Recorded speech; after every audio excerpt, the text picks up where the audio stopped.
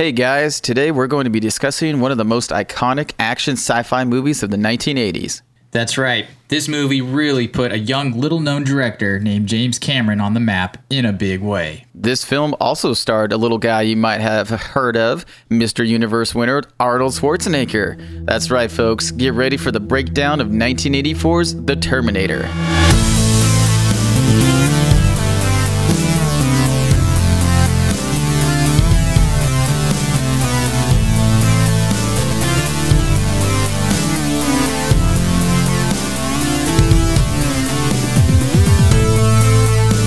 Hello, fellow watchers. Thank you for joining us. We're your hosts, Jeremy and Josh, and this is looking to be a pretty good discussion about the original Terminator movie.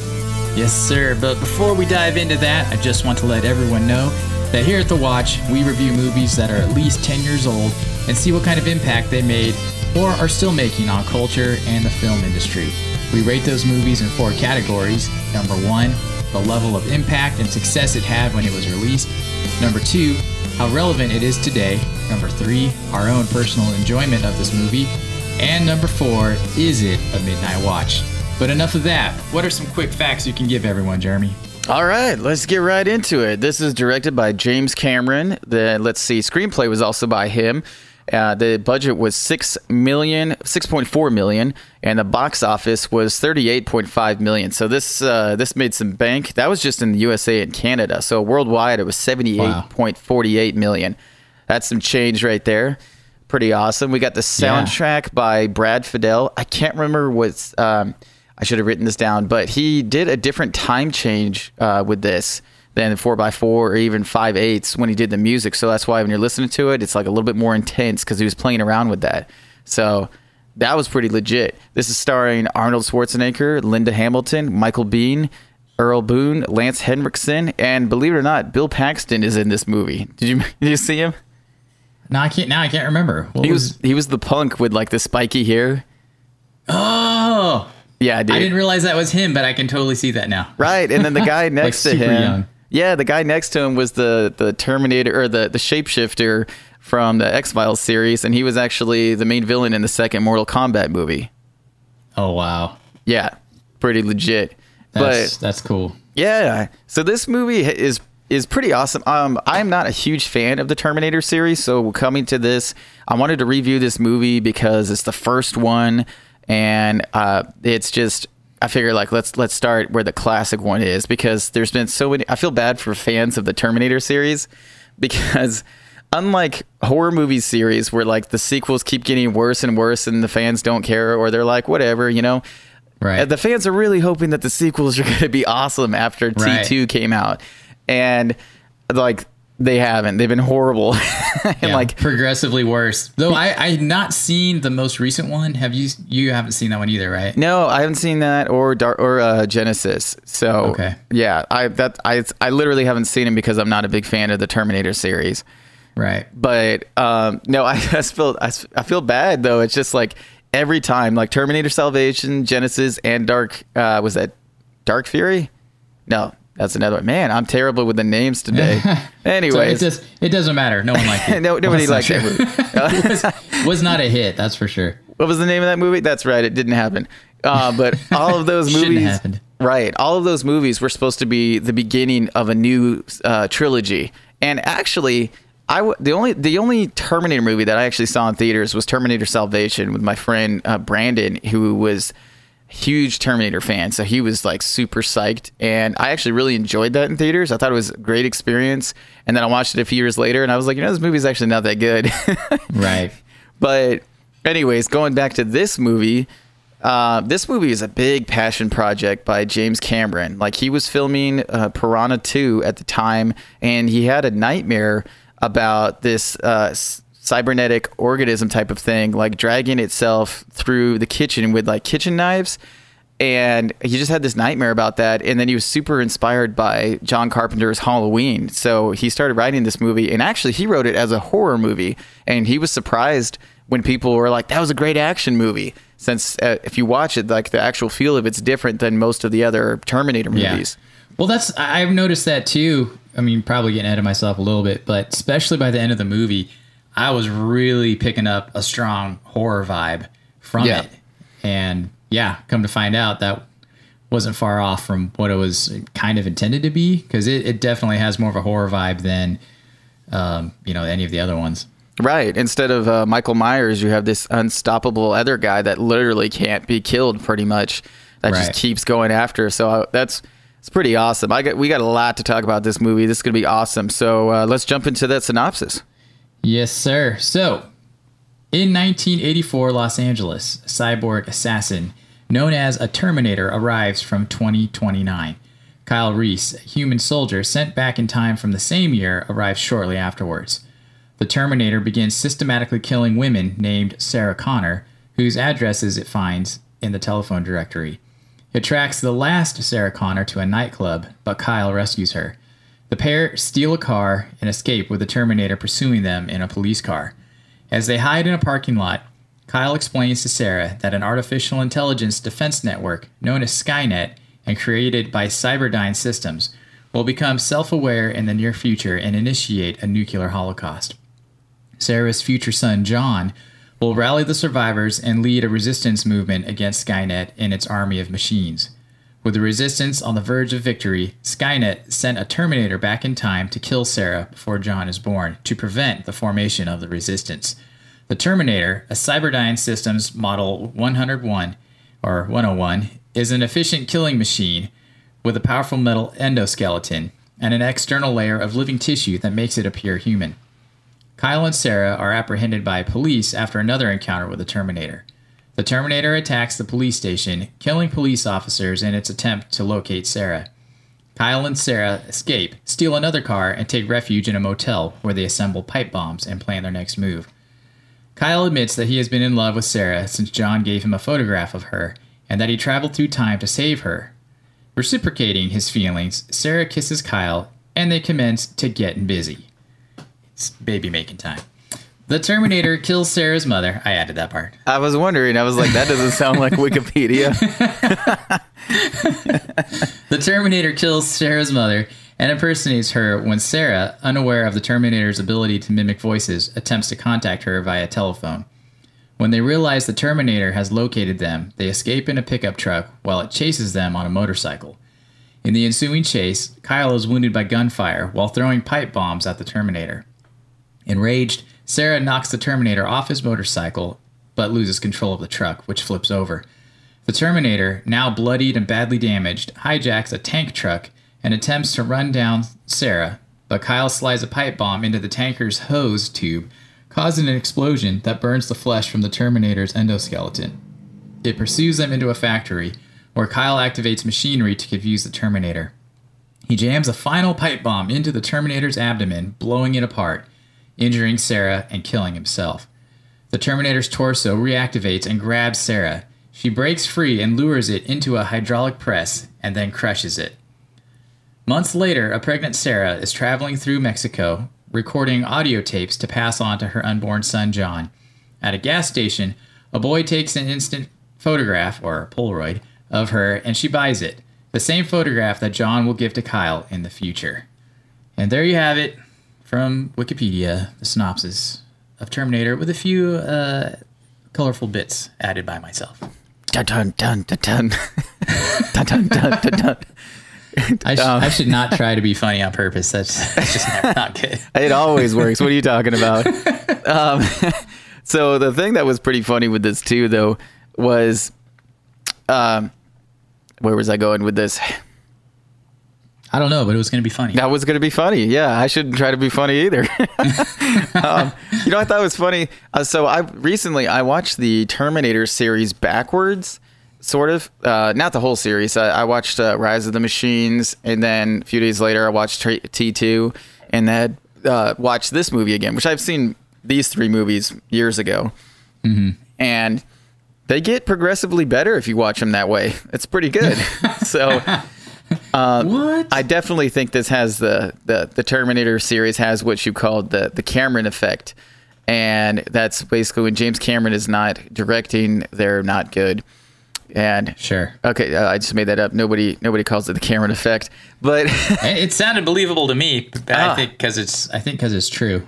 well, the thing that's interesting though is like, so James Cameron, he like, this is a big passion project for him. So he actually, there's some different stories about this, but when he was doing filming Piranha 2, Which, have you seen that one? I never did. I saw the first one and then I saw the remake, but yeah, I never saw the second one. I actually didn't know there was a second movie, like original movie. Yeah, me neither. But since that's his first movie, I kind of want to watch it. Right. Which usually the second movie of any, especially horror movie, they're usually pretty bad. So I never would have paid attention except that he directed it. So now I'm exactly. But the thing that's funny though is like there's some controversy about how much of that movie he actually filmed, or if he was fired like halfway through it and he just got the writing credit. Same like we were talking about earlier with the movie with with Don Coscarelli with Silver Bullet, where he like directed half of the movie, but he didn't get the credit for it. This is kind of the opposite, where James Cameron directed half the movie and did get the credit for it. But anyways, so while Piranha 2 he was dealing with that stuff, he was really getting the Terminator script together. And it's funny because Terminator 2 is more the movie he actually wanted to make, but they didn't have the special effects at the time. And they were going to have 2 Terminators come back with a liquid metal one, but they couldn't do it. So he had to settle for this. And it worked out really good. So he basically sold the rights to the Terminator franchise before the first movie came out to his producer in order for exchange for him to direct the movie. And so he wanted creative control over this. And he didn't get the rights back to the Terminator series until literally last year. So that could be why he wasn't super involved with the Terminator series after that, because once he got to do Terminator 2, for him that was the end of the series, because like they defeat Skynet, crisis averted, and then Terminator 3. Oh wait, we got to keep the show going, so we got to create new drama, which was handled horribly.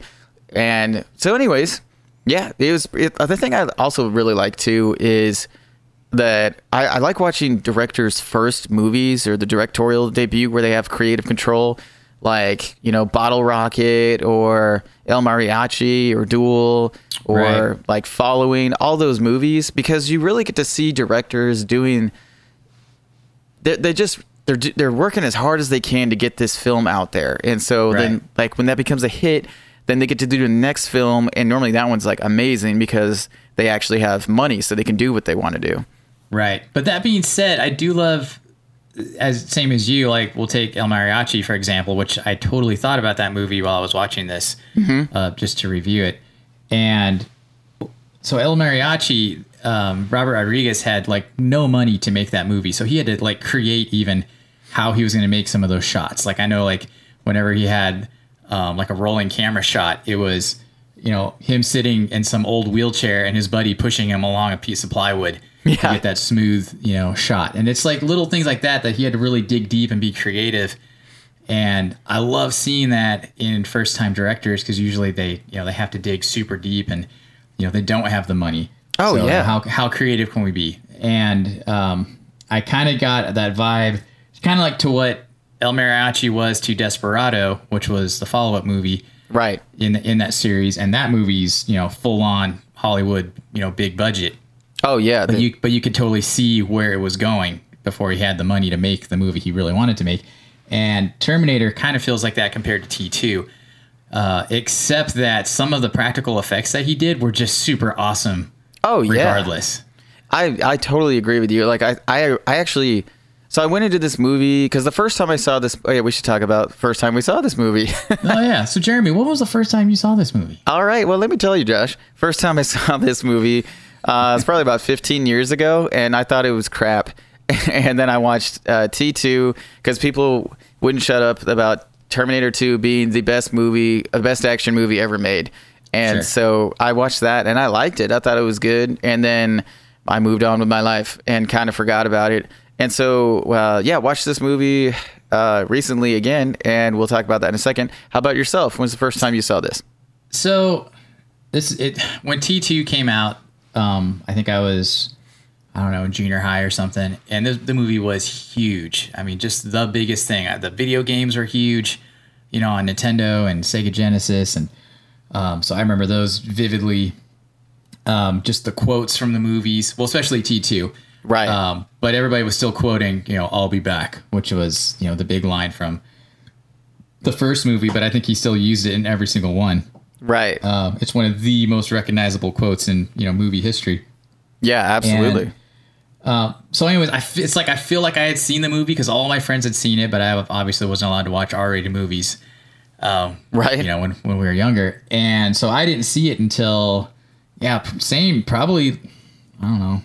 Actually, it might have been in the last 15 years or so. I probably saw it for the first time. I've seen it several times, but it was funny because I remember seeing the second one first, actually, because that's the one I was most excited about because that was, the big deal. Right. And super cool action movie. And then going and watching this one, I was just, seeing how, the Terminator becomes who he is or us seeing what he is. I really enjoyed it. Now, watching it again, I almost didn't enjoy it quite as much because I think nostalgic wise, just kind of thinking back to when I was a kid, that the T2, I don't know, kind of holds a bigger place in my heart just because of, how much that impacted me and just my friends and, conversation or playing Terminator in the backyard or something like that. Right. Or was that Super Nintendo game Terminator versus RoboCop? Oh yeah. I forgot about that. That was a great one. Yeah, it's a lot of fun. I still have that actually on Super Nintendo. Yeah, I was nice. Free. Yeah, me watched this movie when this movie came out in '91. So I was 4. I did not see this movie when it came out. Or I'm sorry, T2, not Terminator 1. Terminator 1. I was a twinkle in the Lord's eye. So right. And I was 4 years old. So yeah, I also had not seen that one. Right. I didn't actually realize until later how old the first movie was. And then, so while watching this movie again, and since I've watched it the first time or first couple times, I've seen a lot more action movies from the early 80s, and I love John Carpenter now. I'm just a huge John Carpenter fan, and I feel like I like his movies a little bit better than this one, even though it was kind of the other way around. Oh, back in the day? When I was a little bit younger. That makes sense to me. I feel like John Carpenter's got more of a specific flavor versus James Cameron. Cameron normally does way bigger budget movies that are kind of more broad, like more audience will actually enjoy it. Like more Sure. I can't speak the English today, but yeah. Anyways, I could see that. But I will say though, watching this movie this time, I wanted to go back and watch this one and review this one because I feel like when you hear the Terminator, people are like, what's the best Terminator movie? Well, T2. Everybody says right. T2. But then I looked it up, and there's some people talking about it like actually still the first movie is the best Terminator movie out of them all. Right. I was reading some of that too. As the most, I don't know. The story has to really develop in the first one versus the second movie. It's just a thrill ride, just action nonstop. Right. All the way through, which is great. I mean, that's kind of what you want in an action movie, but this one's got a real story. Yeah. And it's a lot heavier, I think, on the sci-fi. And then, like I was saying, the horror element. So there's really a lot more going on in this movie. And then plus those special effects, there's not a lot of them, but when they show up, they're actually really, really cool. And if you're a fan of practical special effects, you can't help but get excited about it when you watch it. Well, James Cameron, it's fun watching his career as he has grown. And because, I mean, like after this movie, he did Aliens, which is just like Alien on steroids, pretty much. Right. And it's so much fun. Bill Paxton, so many good lines. Oh, man, game over, man. But yeah, and then he went on to do the Abyss, and then he did Terminator 2 finally. Yeah, you're right, though. It was like 8 years later he did the sequel. So I actually really enjoyed watching this movie because it was so 80s. I did not remember how 80s it is. Like when they're going to that banging nightclub, Technor, right. Listening to those hot tracks, you know? Which that name of that nightclub totally describes the movie kind of. Well, I know it's funny. Yeah, I read that basically that is the name now of the genre that him and Ridley Scott created with Blade Runner in this movie is Technor. It's this noir film set in the future or whatever. And yeah, so I was just like, oh man, that's so awesome. Yeah, very. Yeah. No, I gotta say, freaking John Carpenter kind of wrecked this movie for me, because I feel like when you look at, like, when we rewatching Escape from New York, when we did that one, I don't know, a couple months ago, that one, I don't know, I just enjoyed that one so much more, and I don't know what it is. Again, it's probably just John Carpenter's flair. But the other thing, I gotta tie this in real quick. One thing I noticed, I feel like this movie has a really bland soundtrack. And I don't feel like there's necessarily any reason for it to not have it, but there's not a lot of melody going on. No, there's there's a not. lot of just like pulsing. And I get it. I kind of understand why, but it's just, there's not a lot of color happening until, they get, the motel scene. They get busy. And they get busy. And then all of a sudden it's this beautiful piano music, which is like the full theme. Right. But it kind of makes sense because they're creating the savior, basically. And so all of a sudden, it's this beautiful thing happening. I know, it's a little... It just totally reminds me of the Adam Sandler movie Click, when they go to the making of, and they're like, and he's like, they're making you. And he's like, oh God.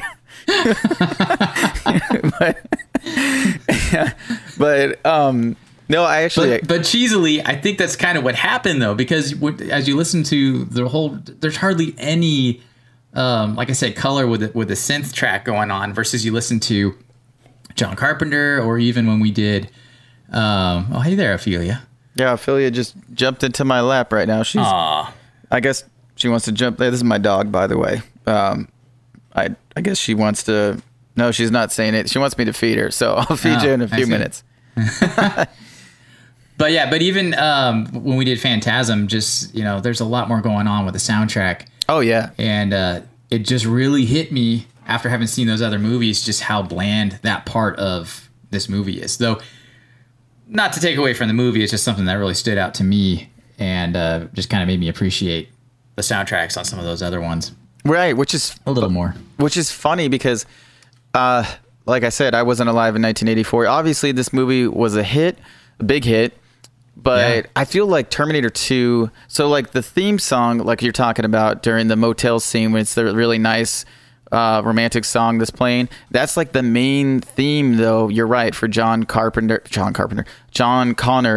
that's in T2. Like, you hear that more than you hear the whole like bum bum bum bum bum.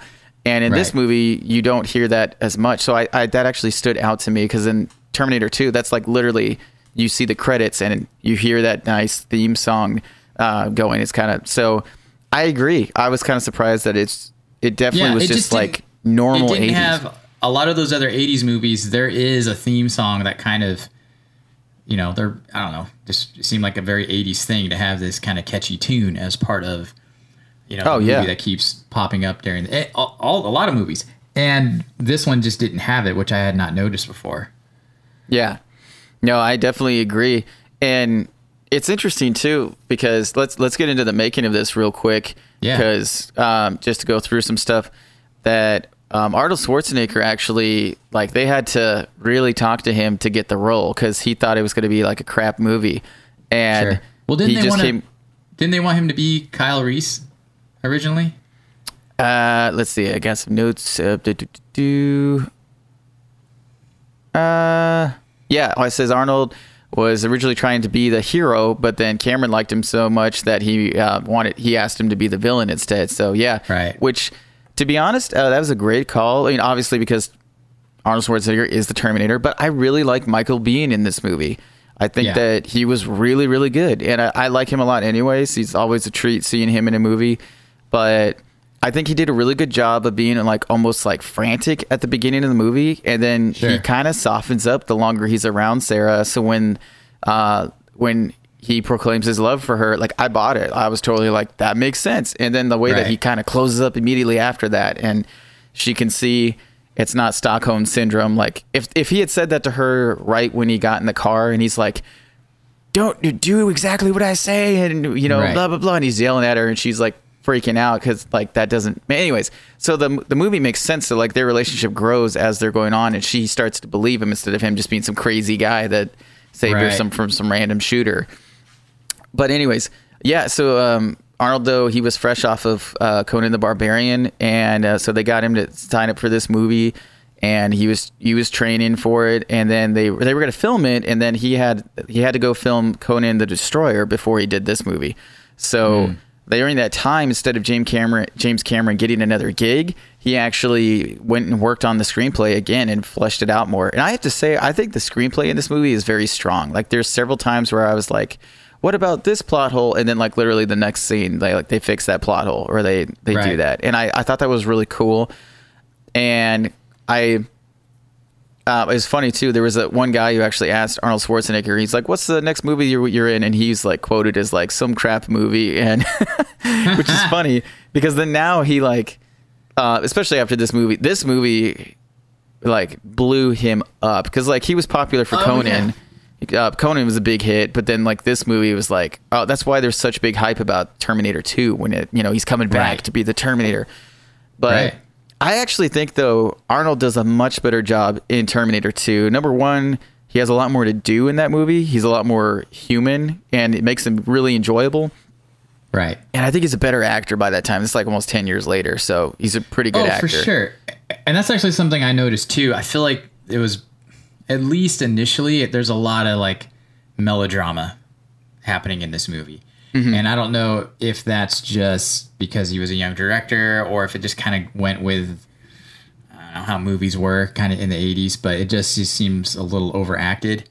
Oh, yeah. At least initially. And then I don't know if I just got used to it or if it got better as the movie went on. I think you got used to it because Michael Biehn is kind of freaking out like the whole movie. And especially Lance Henriksen when he's all like, when the Terminator's like tearing apart the police station, then he's like, hang on, and he jumps out, goes around the corner, and he's like, hey, you, he gets like blown away. Which, by the way, Lance Henriksen was good friends with James Cameron, and so when James Cameron went to go meet with the producers to pitch the movie, he had Lance Henriksen show up in the Terminator outfit, like a leather jacket, and he went in there and like kicked the door in and sat down, pushed stuff around, and then he just stared at the producers for like 5 minutes until James Cameron got there to play the whole role. And so James Cameron's like, of course I'm going to put you in this movie. Lance Henriksen, I mean, who doesn't love Lance Henriksen? Who, of course, he has the great role inside the next movie, Aliens, where he plays the robot in that movie. I can't remember his name, but that was a great role. But wait, he was in and also reoccurring role too, right? In the Alien movies? I think no, I don't think so. Maybe he's in the third one. It's been a minute since I've seen it. I know. I feel like he was, but yeah. There's a whole controversy with Alien 3 and how that was handled, which again, that's another directorial debut by one of the greats. And so, okay, going back to Terminator real quick. Right. Let's see what else we got here. Stan Winston did the design for the Terminator for this movie. That's pretty legit. Stan Winston is like, he's a legend in special effects. Have you ever heard of Stan Winston? I'm drawing a total blank right now. Jeremy, tell me some of the great works of Stan Winston. I'm gonna look it up real quick. Well, while you do that, I found out that I guess they really wanted O.J. Simpson to play the Terminator. Like, he was a front runner before they got Arnold. What? And then they were like, well, I don't know, it might tarnish his kind of good guy image that he has. Which is kind of ironic. That's so bad. We all know how that went down. Oh yeah, that's horrible. They turned him down because they thought he wouldn't be able to like portray the idea of a murderer or something. Well, they just didn't want to, typecast him because he was such a good, likable guy, and he always had kind of positive roles and whatnot. We don't want to tarnish his reputation, which he did very well on his own. Yeah, yes, he did. Absolutely. So let's see right here. We've got Stan Winston, best known for his work in the Terminator series, Jurassic Park, Aliens, Predator, Iron Man, Edward Scissorhands. Like, the dude's freaking legend, and he passed away in 2008. So, but yeah, big legend there. Let's see what else we got here. We got, also too, Linda Hamilton, actually, there's some conflicting reports about this. I'm not sure if it sprained or broke her ankle, like right before this movie started. So she was in pain like the entire time. They had to wait till the very end of the filming schedule to actually shoot the scenes where she's running because she was in pain. Oh, wow. So that's pretty intense. I thought that I thought she did a good job in this movie. And so I got to say, the writing credit to James Cameron is pretty awesome because in this movie she's like normal young woman who's just thrown into this horrible situation, and then she kind of, you know, she has to deal with it. And then in like T2, she's like freaking hard from the first scene. She's like she's a boss all the way through, like freaking beast. And you're just, oh man, she's another Ripley on a different level. And it's just, it was cool because I totally I forgot how different she was in this movie, and so that was pretty awesome. I did too, actually. Yeah, I was like, oh, she's so like innocent and, you know, having a good time. Right. And I mean, she's so likable. I love the scene too when they show her having a bad day as the waitress in the beginning. She brings the stuff out, and then randomly the little kid just like puts the ice cream scoop in her apron, and then she just gives him this look of like, "Are you serious?" Right. Like I was like, "Oh man, that's going in my notes. That's so funny." Right. Oh, I love the foreshadowing when the Terminator first rolls up to the first Sarah Connor house, and there's that little toy truck, and he rolls over the toy truck, and then at the end of the movie, he gets run over by that exact same looking truck. Right. That was pretty awesome. That was very... Well, and speaking of the violence, I thought there was a lot of off-screen violence for like, I don't know, almost... It felt like almost the first half of the movie. Yeah. You're absolutely right. I actually... And then it finally blows... I think at the nightclub is when it finally kicks off, but... Well, even then, and then even in the police station, when he's blowing away people, like you don't see you see a lot of people get shot in that scene, but definitely not like, it's not as, okay, so like the second movie, and from then on, like they get pretty graphic, but not like horror graphic or whatever, but they don't shy away from people getting shot and stuff. Right. I wouldn't say these classic movies, violence and I wouldn't say these movie. Exactly. I wouldn't say these movies are gory. Which if this movie was gory, that would make it more of a horror vibe. But I actually was that? No, go ahead. But that horror vibe is definitely there just because like that whole Michael Myers thing where he's just relentlessly pursuing.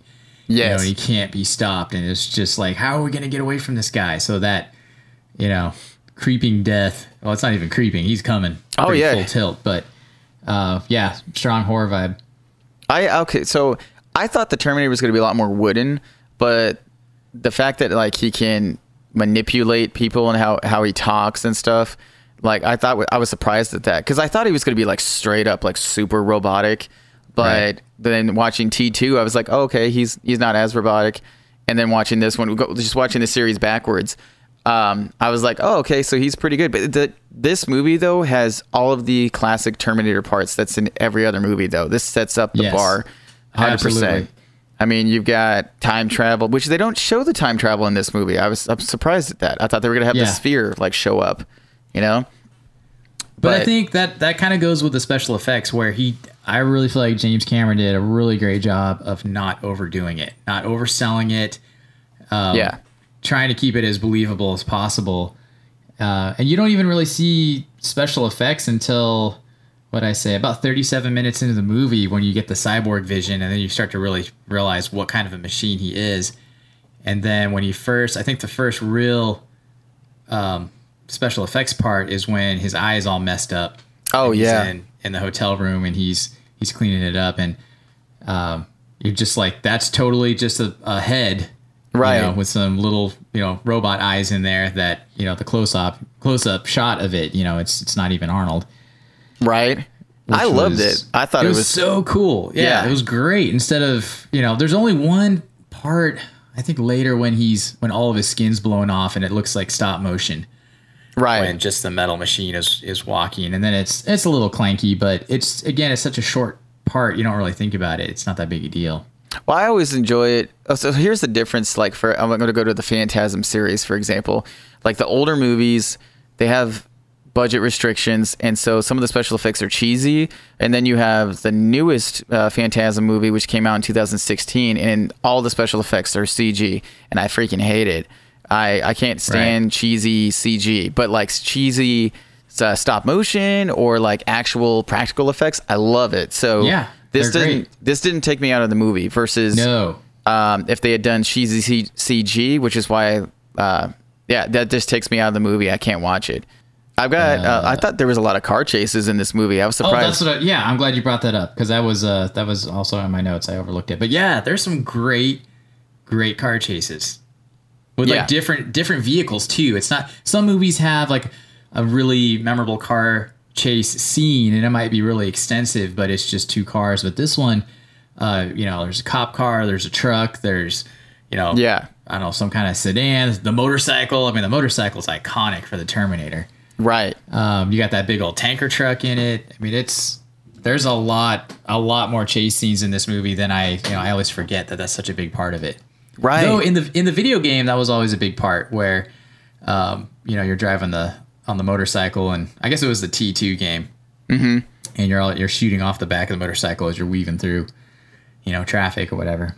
Oh, that's awesome.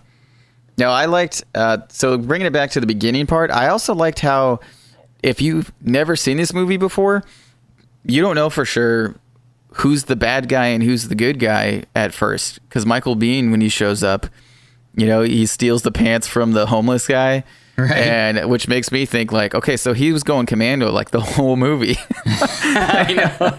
But free balling all the way. Going commando, but he had those sweet kicks the whole time, which that cracked me up. I was just like, yeah, you're wearing hobo jeans and Nikes. And Nike, I know. Some pretty nice Nikes for the time. Though, hey, Arnold wearing those punk rocker boots. Oh, dude. That was pretty dope. That's what I'm talking about. Hey, and you know what? Arnold, man. That dude's a specimen. I mean, especially back in the day. I mean, actually, for an old man, that dude's still pretty jacked. Oh, yeah.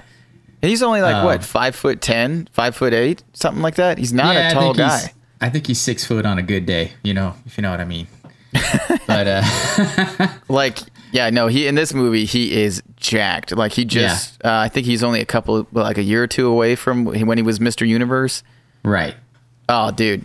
But I think my favorite time period of seeing Arnold is like the 90s. Like for me, like right then it's like the perfect Arnold, like the way he looks. Because like in this movie, he still looks pretty young. His accent is super thick. He hasn't quite lost some of it. But yeah, very charismatic in the fact that he's a scary image in this. And that's all he needed to be in this movie, which is funny that he became so iconic for this role. Because even in the second movie, he's got so much more going for him in the second movie. Right. But this movie, and I gotta say, Arnold without eyebrows is terrifying. Oh, speaking of that, this is like legit for real. Arnold had his eyebrows insured at Lloyd's of London because he feared they might not grow back properly after he shaved them for the scene. Oh where my gosh! He runs over a car on fire in the alley. I'm like, wow. That right there, that is movie making magic. Like, that's what I'm talking about. That's pretty legendary for sure. Yeah. Oh my gosh. Oh, dude, I love the handheld cameras in this movie. They did a lot of these shots were handheld cameras, so you constantly get a lot of movement. They sped up the car chases slightly to make it a little bit more intense. Yeah. And they did a great job, and it was awesome. Yeah. Well, there's a lot of like really tight up close shots too. Like when I love the sequence when Arnold is breaking into Sarah's apartment and the roommate and her boyfriend are there, and she's dancing around listening to music, and then he's whooping up on the boyfriend. But there's just a lot of tight shots while he's kind of moving through the apartment. Yeah, and killing them. But yeah, I actually really liked it though. That was actually a terrifying scene where like the boyfriend's like half asleep and wakes up, and there's this like dude over him, and he's just he reacts very realistically. Yeah. He's like, oh, crap, and then like had no chance. But the thing I was surprised too, though, is like the Terminator, I thought he was going to kill a lot more random people, and he really doesn't. He just is like kind of going after his goal. And he's very systematic. I mean, if you're not on the list or what he thinks is who he's going after, then, you're probably okay. Right. The only thing that didn't make sense to me is maybe they corrected this in T2 and I just didn't understand it. And was in this one, Kyle Reese specifically says that he's the only person that went through the time machine or whatever, and they destroyed it after that. So that way he's stuck in that time frame. It's just him and the Terminator. But then in Terminator 2, obviously they use the time machine to go back. And I don't think they really talk about that in the second movie. I think they just kind of move on. So anyways, but I liked, though, that they had fleshed out Michael Biehn's character enough that they didn't show a lot of the future war, but they gave you enough so that way, especially like when the Terminator shows up and starts shooting everybody, and that's when you find out in the bunker. And that's when you find out that he had the picture of Sarah Connor, and that he'd kind of always looked at her as just kind of fell in love with, I think, not just her, but the idea of her.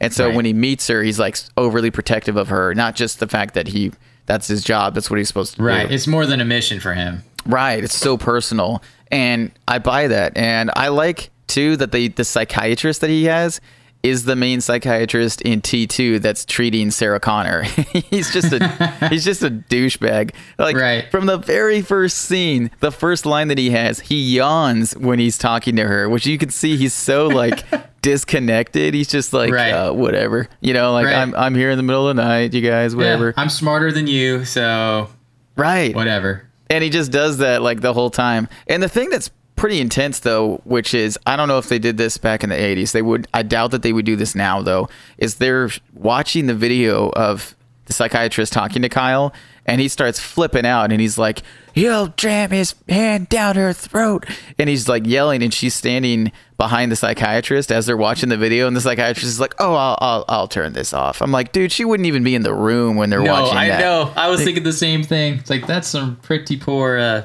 police procedure right there. Right. But oh man, the movie though, it had a lot. It was fun. It was a lot of fun, and I enjoyed it. Yeah. I just can't believe too that how because when I was telling people that we were going to be reviewing this movie, there was people that are like, oh, you got to talk about I need your clothes, your boots, your motorcycle, and all these different lines, and I'm like, bro, those are all from the second movie. And so really when it comes down to it, it's, come with me if you want to live. And it's like all of that, the second movie. The only line in this movie is I'll be back. Right. And technically Michael Biehn actually says in the nightclub, come with me if you want to live. If you want to live. Exactly. Yeah. But that's not what... That's not Arnold saying it. Right. And no one talks about that. He was the one that said that first. But the only line that comes out of this movie and then sticks and gets blurred in with the second movie is I'll be back. So, which, I mean, really, that is a high point of the movie when it is, when when they tell him he can't come in or whatever it was. And then, I'll be back. And it was, with his accent and everything, it was like the perfect storm. Oh, dude. Going into that, that sequence. But that's crazy. I mean, that's really it, though, for the movie. And then everyone else's recollection of quotes from the Terminator in general are all from the second movie. Right. And I think the thing that this movie does great is that scene when he just wrecks the police station is, to me, that's the scene where you're like, this guy cannot be stopped. Because he's getting shot. He's like, he gets shot a bunch in that scene. But he's literally just like this monster of this character. Unstoppable. Because in the club, like, everybody's freaking out. And I mean, he gets shot like 7 times by Michael Biehn, who I want to know what type of bullets he was using, because otherwise he would have been like collateral damage there. But definitely though, the scene though when he assesses the police station, says I'll be back, and then immediately when he comes back with the crashing in with the car, full carnage. And then that's what people were expecting to see when T2 came out, and they delivered 100% with T2.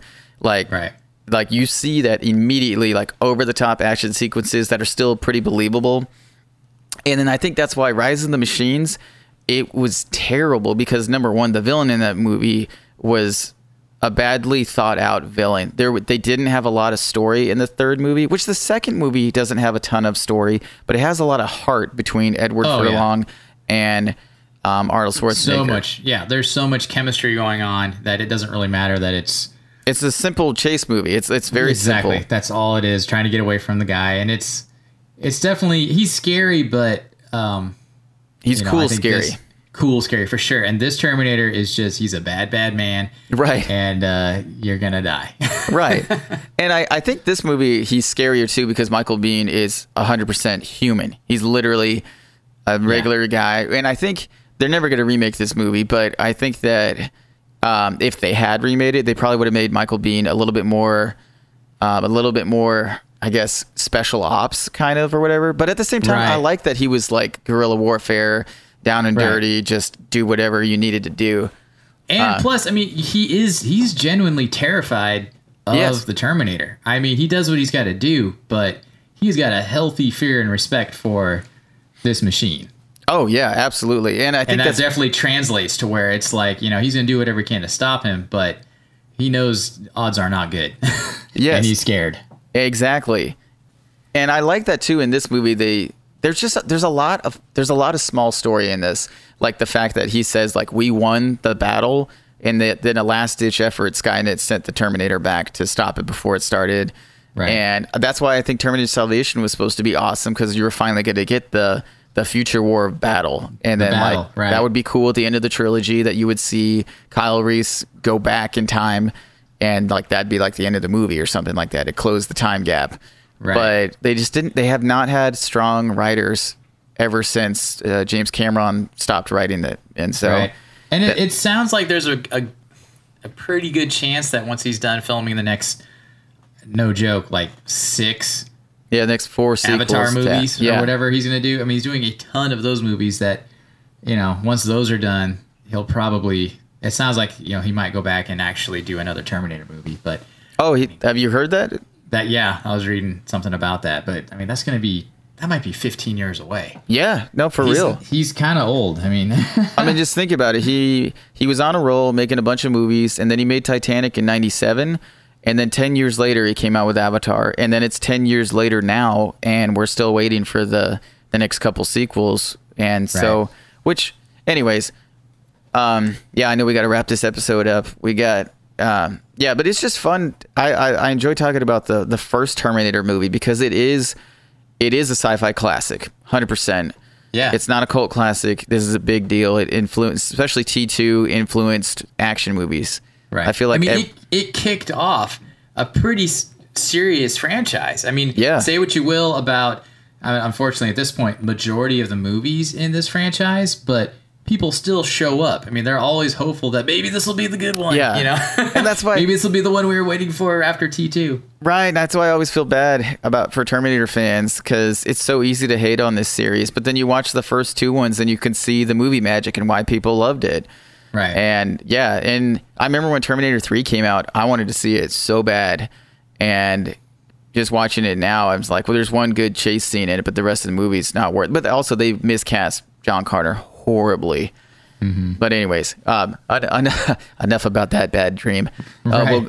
But yeah, this movie, I mean, a huge takeaway for me is just it's super impressive for the budget that he had. For the movie that he pulled off. This movie definitely... I tip my cap, sir. Yeah, it shows off the genius of James Cameron that we'll see, we would see over the next 15 years, continually just get more and more. I mean, the guy is super creative. Like, I mean, I'm annoyed at how he was dissing the Marvel movies, saying they weren't real movies, but you know what? I enjoy some of his movies a lot, and he's a really good... he's a good... He's not a complex storyteller, but he's good at telling a story that's fun to watch. Yeah, it's pretty good story building, I would say. I mean, but not, like you said, not complex, not the most... He's no Christopher Nolan. Well, there you go. That's a good example of someone that will blow your mind with a story. Yes. But it's he tells an entertaining story. Yes, he does. And he's good at picking... Well, never mind, I take it back. I was going to say he's good at picking stars, but... I forgot what's his name, Sam Worthington or whatever, who was in Avatar. Where's that guy? I take it back. I mean, like Leonardo DiCaprio. There we go. Sure. All right, so let's roll into our final verdict. So, so was this movie a hit when it came out? Did it hit the... Yes, I think it blew it away. Yeah, don't think there was a lot of faith in this movie. Nobody cared about this movie, and it came out, and it just... It was a Matrix of its time. It blew away expectations. People were like, oh, it's just some low-budget movie. There's so many knockoffs of the Terminator series. Like, so many. Right. There's a lot. I just watched some really bad 80s horror movie called Chopping Mall about these killer robots. Have you seen that one? No, not yet. I've heard so much stuff about it. I can't wait to watch it. It was super fun. But again, it came out in 83. So killer robots chasing you down. Nothing new. But this movie definitely elevated it to a really serious, point. Right. And obviously built, some really great things off of it. Oh, yeah. And also it had a classic 1980s trope, time travel. Because in the 1980s, time travel, man, that's where it's at. You're right. So, yeah, I would say definitely an A there. And then how about now? How does it hold up? Let's see. I mean, film history-wise, definitely holds up. It's it's a pivotal point in film history. I personally really liked it. I loved how 80s it is. It is so 80s. Like, it is a hardcore 80s movie. Because versus T2 is almost kind of timeless in a weird way. It's just kind of weird. It's also the quintessential 90s action movie. And I feel like, I kind of feel like action movies really peaked in the 90s as far as a genre goes. I mean, not that there's not great action movies now, but I feel like there's a lot more to them than there were as far as just pure action goes. Oh, yeah. And I think T2, when you're thinking, biggest action movie in the 90s, it's probably that one. Yeah, like straight up pure action. Yeah, I'm trying to think of another one. I know they had like The Rock and Con Air and stuff like that. Right. Con Air always comes to mind for me because I remember thinking that was the coolest movie I'd ever seen when that came out. That one. We'll get to that one. We folks. will get to that one. We'll get to that one. Yeah. That is my favorite little GIF to send out is Nicolas Cage winking. That is a sentimental turd for me, man. Oh man. So, okay. What do you think? You think it's still relevant? Today, I mean, I guess I kind of give it a B. Just, it is dated and it's awesome as a classic. For sure, I probably rate it a little bit higher, but just as as it stands, I give it a B, and mainly just because it's still the first in this, pretty popular or very popular franchise. So right. I give it a B for relevance today. Yeah, I'll have to go with a B as well. Personal enjoyment. I'm going to give this a B plus for me. I really enjoyed it. I literally thought I was going to crap on this series, and I enjoyed it. This is good. Maybe this is me getting older, and definitely I don't know. I love 80s movies, and this is a very 80s movie, so I really enjoyed it. Michael Biehn, dude, I really enjoyed him in this movie a lot. So yeah, he is really great. Being the hero of this movie versus in the second movie, it's more of Arnold and Sarah Connor that are the heroes. Right. Anyways, what about yourself? So going into this, I thought I was going to like it. I remember liking it a lot. Especially because, like I said earlier, I had seen it after I saw T2, and I was surprised how much I enjoyed it. But, like I said also earlier, dang you, John Carpenter. Right? I just enjoyed his action movies and some other kind of action movies a little bit more from that time period. So I gave it a C. I enjoyed it, but actually I was a little bit surprised I didn't enjoy it as much as I kind of thought I was going to. But definitely a solid movie. I was gonna say that's very unusual. Most of the time, you enjoy movies more than me. I'm the old cynical person. Right. But like I said, it was specifically I had Carpenter in my head. It was crazy. Like I kept drawing comparisons, and it was just certain things that like I said, I've totally become a Carpenter disciple. So what do you call it? I don't even know what you would call it. A Carpenfile? No. Carpenile. I don't know.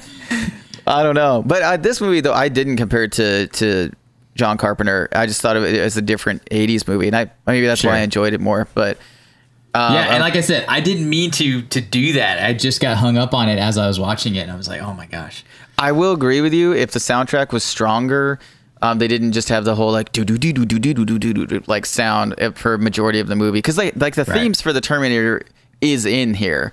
But they're not as good as they are in like Terminator 2. That's where I feel like the soundtrack really shines is in T2. And part of that's also, almost 10 years later. So he had a good time to really revisit the idea.